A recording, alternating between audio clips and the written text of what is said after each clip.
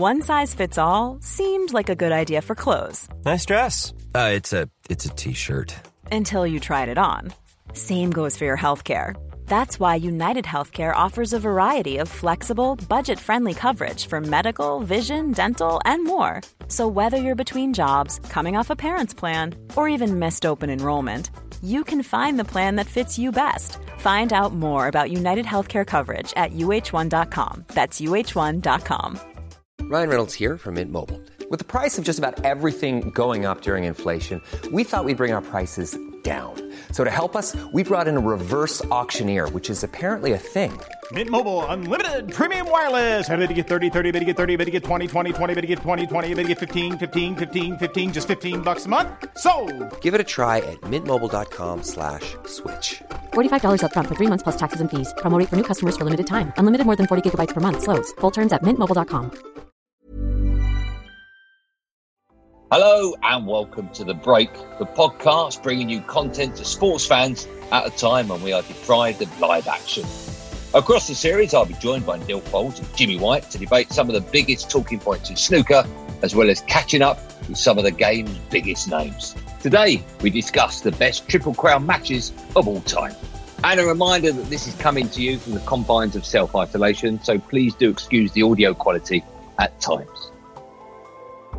We've got loads to talk about, Neil, and it's going to be difficult, of course, for us to talk about the greatest ever Triple Crown matches. We've sort of condensed it a bit by using the word Triple Crown because, of course, there have been so many great snooker matches. And there will be people listening to this that go, well, you didn't mention this match or you didn't mention that one. But we're going to do our best to talk, to condense it as much as possible, right? So for both of you, for Jimmy and for Neil, if there's a match all of a sudden that just pops out, just start talking about it and then we'll go that way because, of course, there's far too many to mention in half an hour. So let's go back in time to the 1983 UK final that saw Alex Higgins beat Steve Davis by 16 frames to 15. And Neil, I'll start with you. What I find amazing about that is that 3 years previously, Steve Davis beat Alex Higgins in the final of the same competition and he beat him 16-6. So the fact that Higgins beat Davis and he did it by the odd frame as well, that really does put this match up there with some of the best we've ever seen.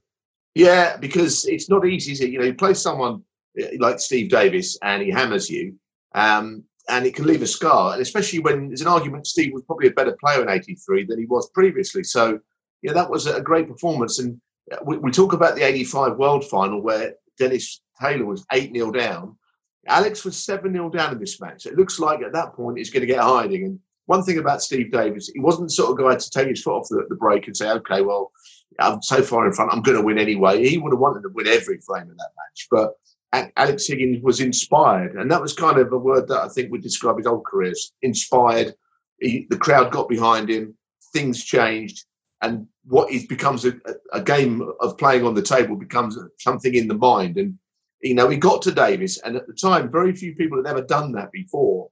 Just before we go into that match any further, maybe that's why Dennis Taylor got that win a couple of years later, because Steve had a few scars. You know, he was a long way in front in that match, a long way in front against Taylor, and lost both matches. But Alex Higgins really did the damage there. And, you know, towards the end, the crowd were really behind him, as you can imagine, because Steve was the people you kind of liked to hate at the time.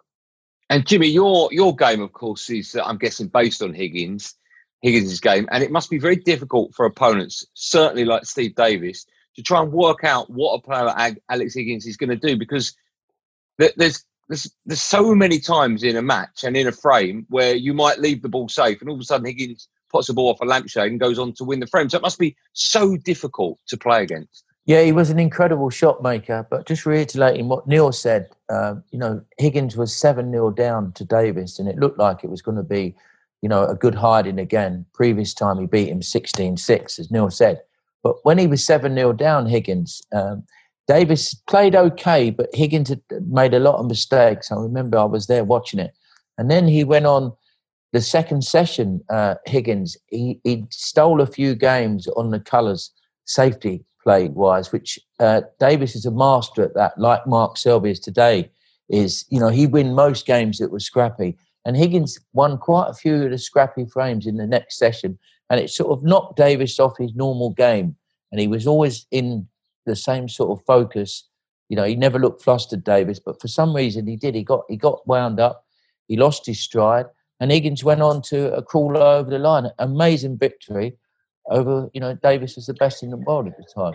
And Neil, just quickly before we move on, we know Higgins, of course, won the world title twice. Where do you think he'd rate this victory amongst all his wins? I think he was right up there. He didn't make 100 centuries in his career, Alex Higgins. You think, well, okay, maybe he wasn't that great a player. Well, actually, that's not true. As Jimmy said, he was a great shot maker. He would win frames that were, the balls were not very good. He was a real wily player. People forget that. He knew he was a fierce competitor. He'd win all the close frames. He could score. Don't get me wrong. He was a scorer, but not maybe to the levels now. That's where the game's moved on. But that win would have to be right up there. And it certainly is one that I don't think you could ever forget. And I don't think Steve ever forgot it. And that's the point. He didn't like losing to Alex. That's for sure.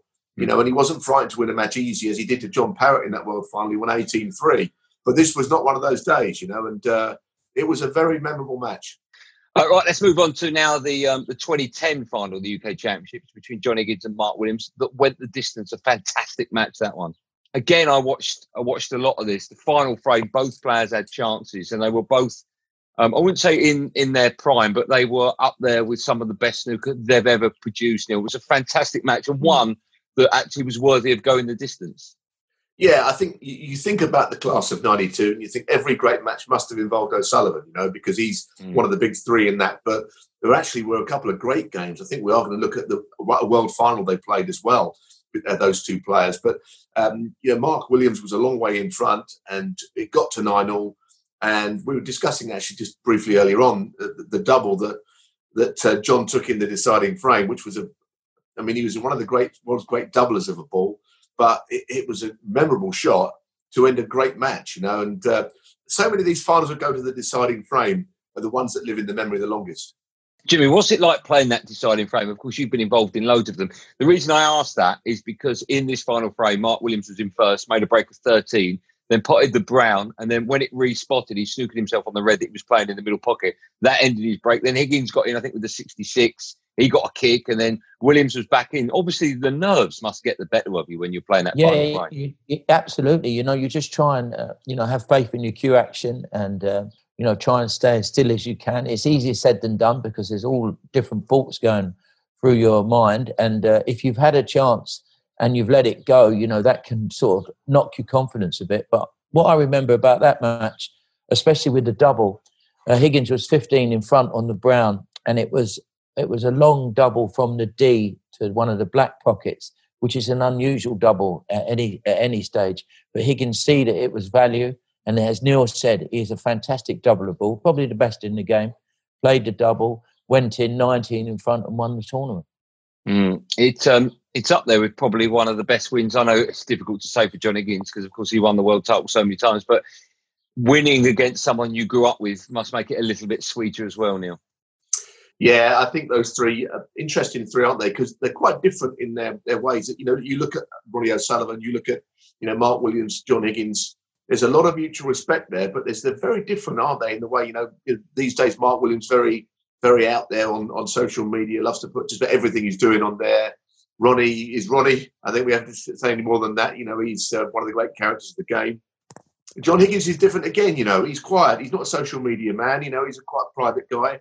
But they've given us great times over the years. But one thing about John Higgins, he's still a very cool player, and nothing's really changed in his game very much. If you looked at that final now and you saw it, and you watched maybe the world final they played 8 years later, you might not detect anything different, in John Higgins' game. He's not one of these guys that messes around with his cue action. He's more of someone that changes his cue a lot. Over the years, he's taken a couple of inches off the top of his cue. You think, wow, that's a lot. And then he's got a new one. So he doesn't tinker with his cue action, but he does mess around with his cues. But he's been around a very long time now, and that is one of his better wins, I would think. Right, let's move on now to another fantastic final in the history of the UK Championships, and that one wasn't too long ago, actually, 2018. Ronnie O'Sullivan beat Mark Allen 10-6, and it was a big one for Ronnie O'Sullivan, 7 UK titles, 19 Triple Crown wins, but probably best remembered, if that's fair, Neil, for Ronnie O'Sullivan sitting in his chair and pouring a bottle of water over his head. I'd forgotten about that. Yeah, it was a strange thing to do, wasn't it, at the end of a match? Ronnie's done some odd things at the end of matches. I remember actually just getting away from it briefly. He lost in the World Championships I think it was to Graham Dott, and he just gave a kid who was sitting in the audience his cue and case. I mean, who does that? I've seen him, he gives away medals every now and then, the runner-up medals and all that to people in the audience. But so, on this occasion he won. He must have been overheating, I guess. It was a tough game. Look, I always thought he was going to win it. And, Mark Allen played a big part in that match. But I suppose we mustn't underestimate the fact that O'Sullivan has been around so long. We think, yes, it's another Triple Crown event. It's going to take him past all records. But maybe as he's got older, it's harder and harder to perform like that. And that was a terrific win because Mark Allen plays like a man possessed at times. He's such a terrific player. And through that tournament, he played very well. O'Sullivan was too good for him. It was more relief, I thought, at the end of that match than anything else for O'Sullivan. And Jimmy, listen, we're very lucky. We know O'Sullivan off the table. He sits with us on the Eurosport couch, and sometimes he downplays matches and even finals. But I get the feeling with this one, it really meant a lot to him. Yeah, it was amazing to watch him show his true emotion. All the hard work, all them years of trying to be the best, and that was to go in front on the Triple Crown wins. And the way he celebrated, he jumped on the side barrier. And, I thought he would have gone and kick on from there, actually. I thought that was the one that said, right, I'm in front now. I'm going to try and make it 10 of each and then sort of maybe hang my cue up. But he hasn't sort of produced since that final. And hopefully he'll look back on that very soon and get his cue out and start practicing and playing a few more tournaments. Just one thing I wanted to add to that, I mean, the UK Championship these days doesn't get a very good press because the Masters is a tournament that's going places. We know we're going to speak about that. The Ali Pali is quite something now. The World Championships is what it is. It's a great event. But that UK Championship has always been up there, and all those great players have won it multiple times. Steve won it all those times. He had that record. Stephen Hendry, another one that's dominated that tournament. Okay, the tournament's changed a little bit because the early matches used to be 2 sessions. The final used to be best of 31. It was first to 16 in those finals. It's a pretty iconic event, with a good history. Well, I'll stay with you, Neil, and then I'll come back to Jimmy. Out of those three, you're going to have to pick your favourite one. The 83 final, Higgins beat Davis. The 2010 final, Higgins, the other one, beat Williams. And the one from 2 years ago, Ronnie beat Mark Allen 10-6 in the final. Out of those three, Neil, which is your favourite? No, I'm going to stick with the Alex one. I think that I know that sometimes nostalgia is very easy to think back all those years and say everything was better. But I just think that match, the way snooker was then, it was a little bit of a different game to now. I mean, I love snooker now. I think it's great that we've got lots of players from all around the world. But Alex Higgins was a very charismatic guy. So to beat Steve at that time, when most people didn't know how to beat him, just shows you what he had. And that would be my final of the three. Jimmy, I have the feeling you're going to agree, or maybe not. I've got with O'Sullivan, for that milestone of setting the record of winning so many Triple Crown events. Okay, all right. We're going to move on now to the best clashes of the Masters, and we're going to start with, they're all fantastic matches, but this one's going to be hard to beat. The 2004 final between Paul Hunter and Ronnie O'Sullivan. It was Paul Hunter beating the Rocket by 10 frames to 9. It had just about everything, this match, Neil, didn't it? Well, listen, I mean, it's hard almost to talk about Paul Hunter, actually, without getting a bit emotional, because who knows how far he could have gone with his game. He won 3 Masters and he won them all from behind. He's one of these guys that he wasn't a very good front runner, strangely. I mean, I looked at all those Masters wins and almost every match went to the last frame. Even an easy win would be a 6-3 or a 6-4 to get into the final. And against Ronnie, he was 7-2 down. I mean, who beats Ronnie from 7-2 down, especially at the conference centre? But you also look at other stats in that match, and there's a very revealing one there. Paul Hunter made 5 centuries in that final. Ronnie didn't make any. So that tells you this guy was not somebody from yesteryear. People speak about how much the game's moved on. Paul Hunter was a great player, great scorer, and who knows, just if he'd have been world champion, I think he would have been, had he still been alive now. The thing I remember about that final, they both had headbands on. Do you remember that? They're both wearing hairbands. Well, can I just say, actually, I did look back over it, and Paul Hunter's got a headband, but Ronnie has got hair clips in.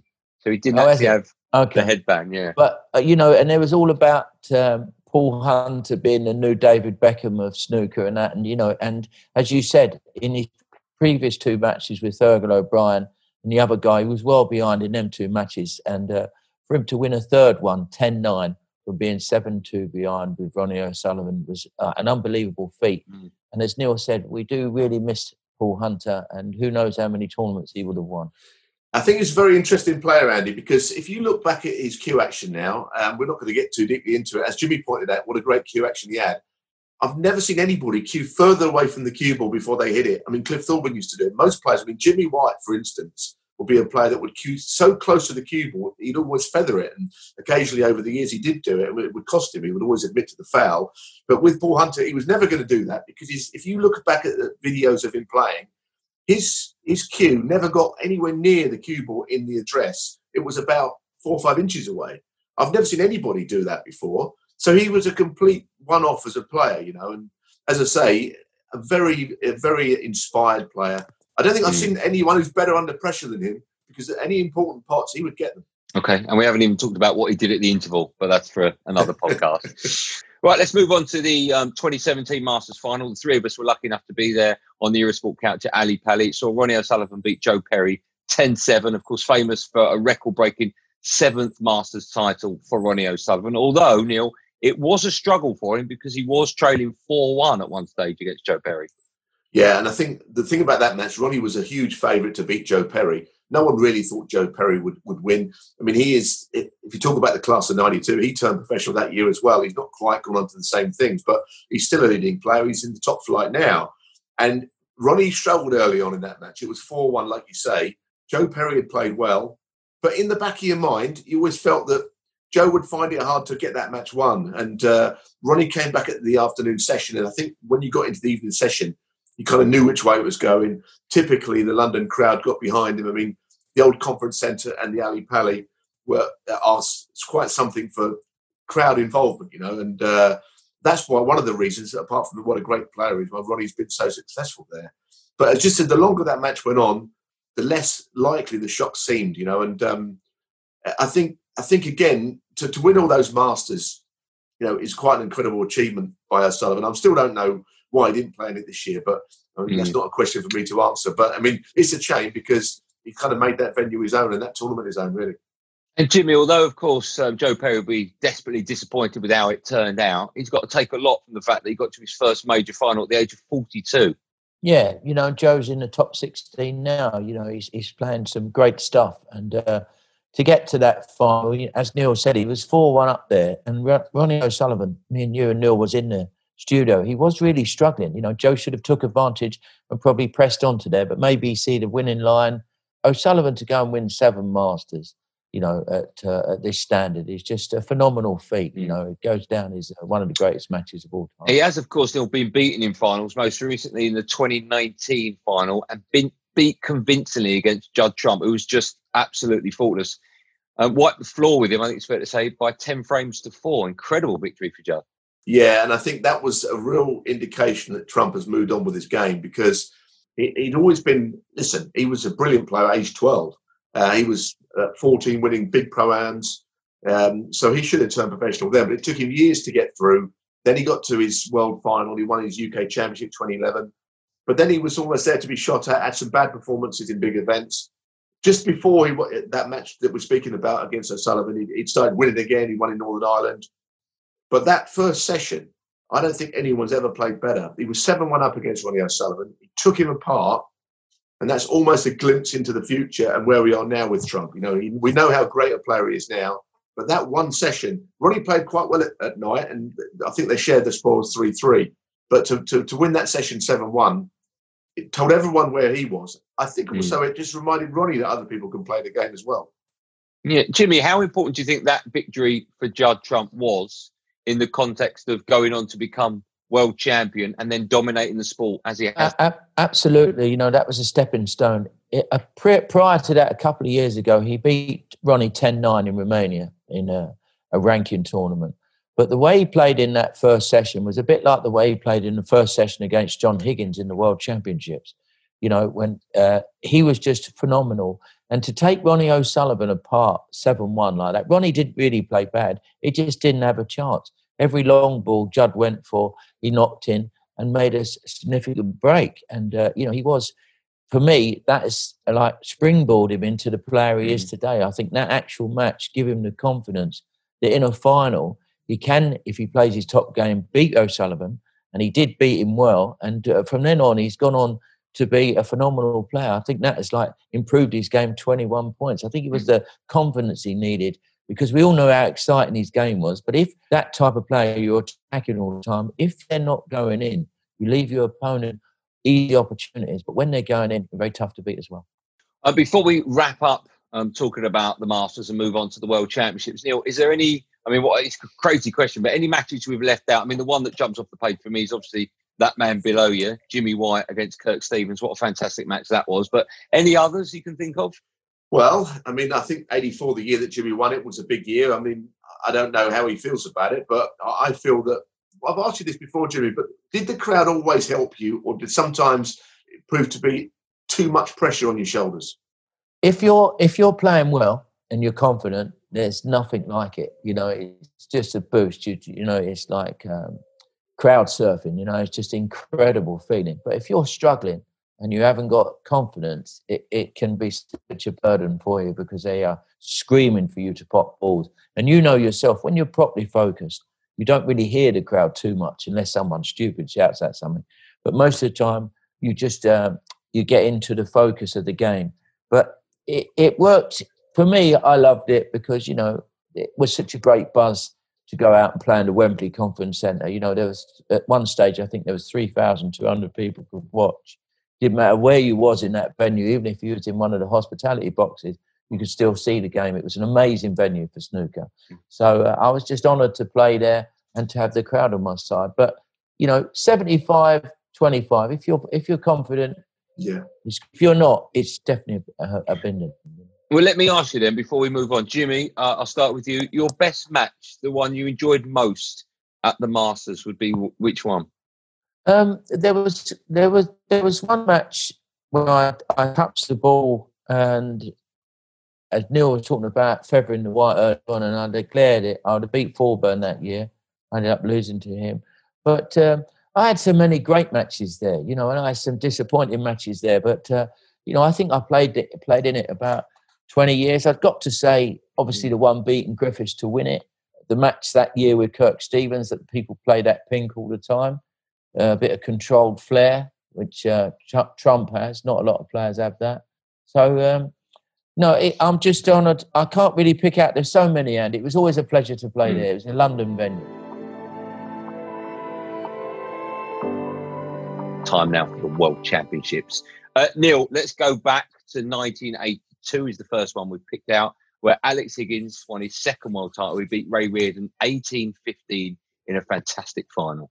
Yeah, and of course, without going into it, the semi-final, the match with Jimmy, that was the incredible clearance that he made, and that's the reason maybe that Jimmy didn't win that year, because I think he would have beaten Ray Reardon in the final. That's my view. But anyway, it was a great match. I remember he was wearing, for that final session, I think a green and red shirt with sort of green with the red sort of on the cuffs or whatever and the collars. Very sort of sticks in my mind. What really we remember most of all is the celebrations afterwards, which I'm sure Jimmy will tell us more about, the way he brought his daughter out. But he actually finished off with a really big break, 135, I think. It hadn't always been a classic. And it's safe to say that Ray Reardon took it very well, because I don't honestly think him and Alex had a lot in common. I don't think they were great pals, but Ray Reardon typically, took that defeat pretty much on the chin. And it's one of the great moments in sport, I think that. I think Jimmy's just picking his dog up. Is that what you did, Jim? You got your dog with you? There he is. What's his name? Snowy. Beautiful. Okay. What's your recollection of that final? Of course, Neil makes a great point that arguably the greatest break in snooker history happened against you in the semi-finals to stop you getting to the final. But it was another final, we spoke about them before, where two players contrasted in styles as well. Was Higgins' favourite going into this one, do you think, Jim? Yeah, he was favourite going into that match. And, even though Reardon had got to the final, he'd not played sort of great stuff. And there was, a lot on my match with Higgins. The way he won that match, sometimes it was a writing on the wall. That clearance he done was phenomenal. He potted about 5 or 6 balls where he was probably 4 or 5 to 1 shot to pot them, and he managed to do that in the break. And as Neil said, he potted a very good long red Higgins in the last frame, stopped the white dead, and he made a perfect total clearance of 130 odd, a real nice way to seal the World Championships and win it in style. Jimmy, can I ask you about that semi-final? I think it was Dave Hendon I was speaking to once. It might have been Phil Stull, I can't remember, but either way. And they were saying that they think that break was so ridiculous by Higgins because he loved you so much. There was a part of him that was thinking, I might as well go for everything here because if I miss, I know Jimmy's going to get to the final. Do you think there's an element of truth in that? No, Higgins wanted to win at all costs. I think, it was sort of on autopilot, but I can go back on that match. Someone's said me recently, but I've seen it before. I was 7-3 up with Higgins, and he went for a brown, which was near the blue. He went for a brown into the yellow pocket. He missed it by that far. It hit 4 cushions and went in the green pocket, and he ended up bang on the blue like that. Otherwise, it'd have been 8-3 up. The closest he could have got to me would have been 8-5. 9-5 or anyway, it ended up 8-7 that session. And, looking back, that was where I had the match won. But, the total the clearance he'd done against me was phenomenal. It'd go down in one of the best ever breaks under pressure. John Higgins done one against O'Sullivan in the final of the Masters. But, when he went on to win that final, he was a big favourite against Reardon.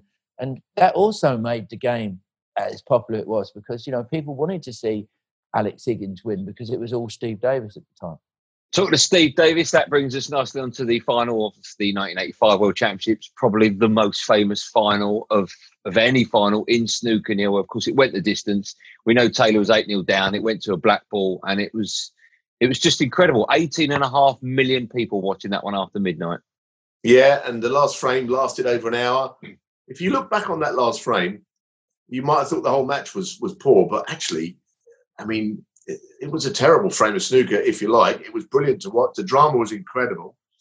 Everyone was, on the edge of their seats watching it. The standard wasn't very good.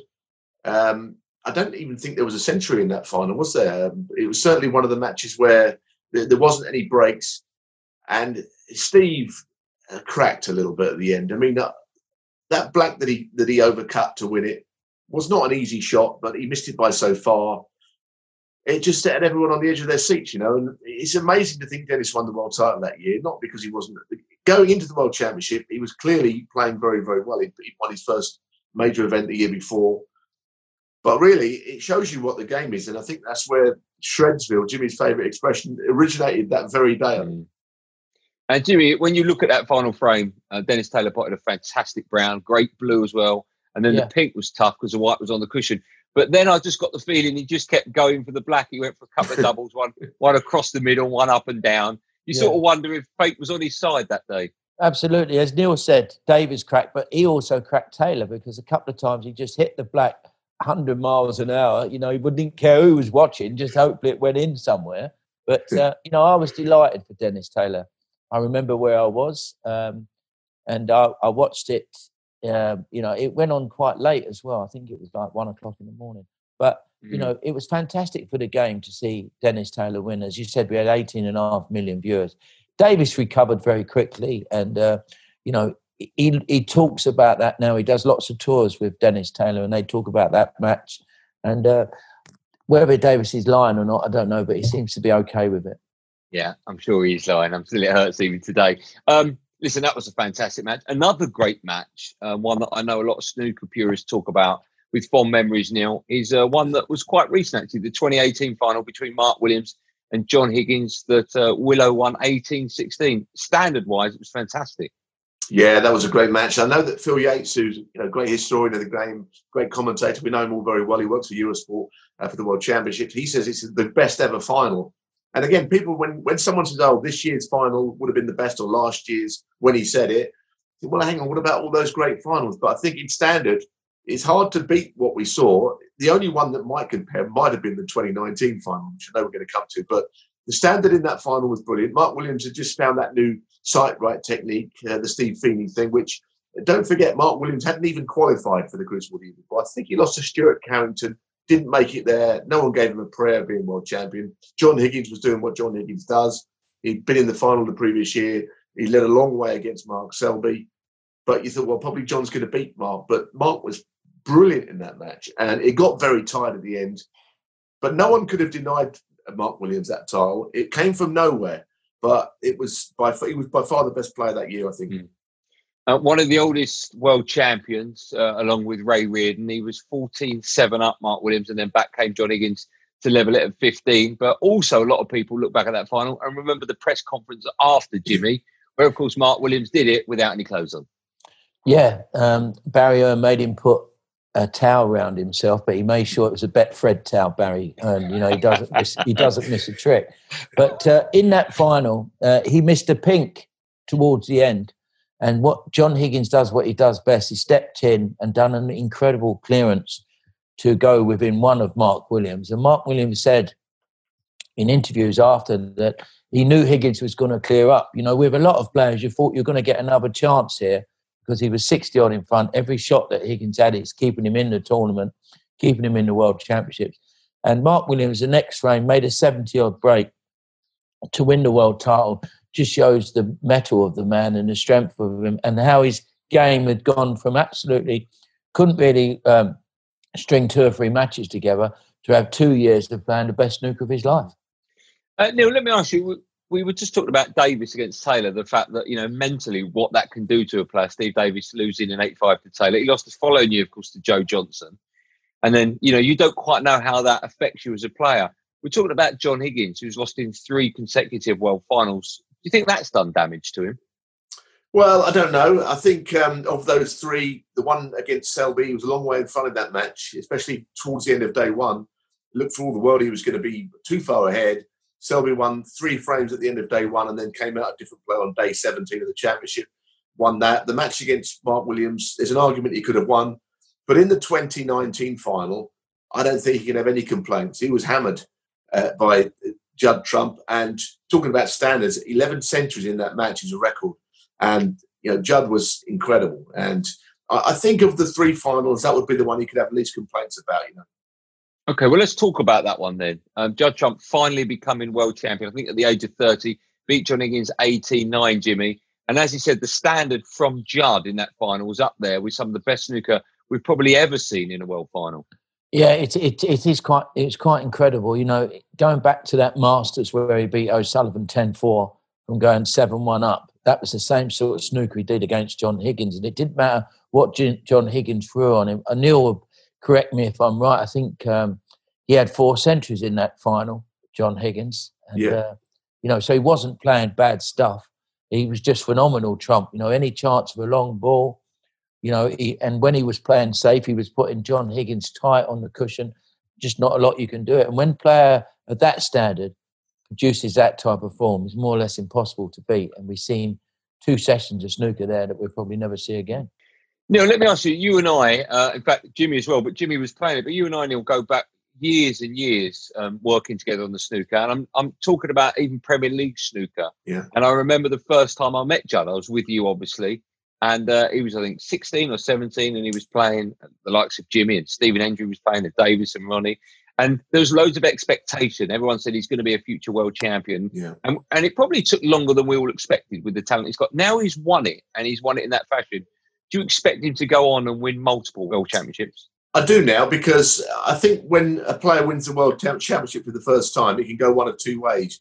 I mean, I remember, you know, Joe, obviously, when Joe Johnson won, he did get to the final the next year. He had a pretty miserable season throughout, actually, until that final. First-time champions don't always play the same. But in Judd's case, the way he's gone on in the season, which is just coming to an end, you know, to play the way he has, he's won 6 ranking events. He seems hungry for success. And I think winning the World Championship is almost taking a little bit of pressure off him now. But what he's not doing is, because I think he's had his days of, you know, he's got flash cars and all that. He lives a good life. But I think he's almost been through that era in his life already. Now he just wants to be a winner. But he realises all the hard work that goes in means that he can do it again. So in answer to your question, I'll be surprised, very surprised, if he didn't win it again more than one occasion. I think 3 or 4 times minimum. Jimmy, a horrible question, but I'm going to ask it to both of you, but I'll start with you, James. So after we've discussed those matches, and maybe some we've not even talked about, your favourite match in the history of the World Championship would be what? What, playing or watching? Either. You can give me both or one. It's up to you. You know, it was a great delight to watch Higgins win the world title in '82. As for snooker, wise, I think Trump winning this year, he took it. I've seen Steve Davis on a consistent level of being such a great match player. Stephen Hendry being such a great winner and a great potter. And O'Sullivan creating chances from absolutely nowhere, putting the game. And then all of a sudden, to see Trump go from this player that frustrated Neil quite a lot, more than me really, because, he was such a great player but not producing, to all of a sudden connect all the dots, realise that he can practice. He's got to be favourite for the World Championship this year. So I'd have to say Trump's final against John Higgins was the best snooker I've seen. Okay. And Neil, same question to you? Well, I think that the close finals, obviously there's been matches gone down at the last frame. Jimmy's been involved in one of those. We know the 85 final. But the other one that never really gets a mention is the Peter Ebdon year, 2002. He beat Stephen Hendry 18-17. So that's another match that was a bit of a nail-biter. Ebdon, probably one of those guys, if you could pick someone to clear the colours to save your life, he'd be on that list, and the pressure didn't get to him. So, again, it's a bit of a forgotten final, but it was a classic, and it was Peter Ebdon's only title. So I'd throw that one in as well.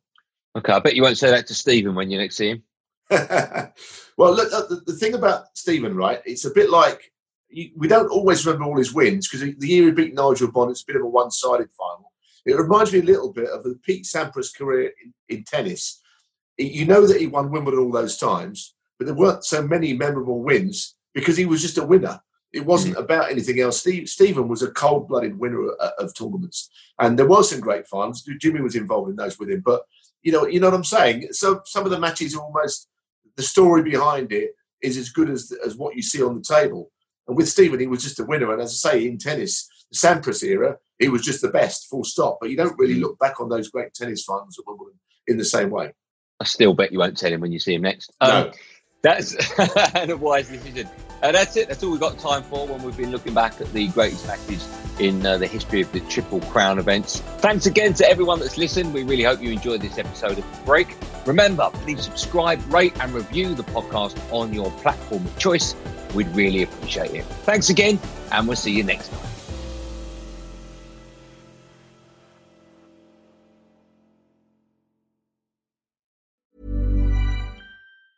Planning for your next trip? Elevate your travel style with Quince. Quince has all the jet-setting essentials you'll want for your next getaway, like European linen, premium luggage options, buttery soft Italian leather bags, and so much more. And is all priced at 50 to 80% less than similar brands. Plus, Quince only works with factories that use safe and ethical manufacturing practices. Pack your bags with high-quality essentials you'll be wearing for vacations to come with Quince. Go to quince.com/pack for free shipping and 365-day returns.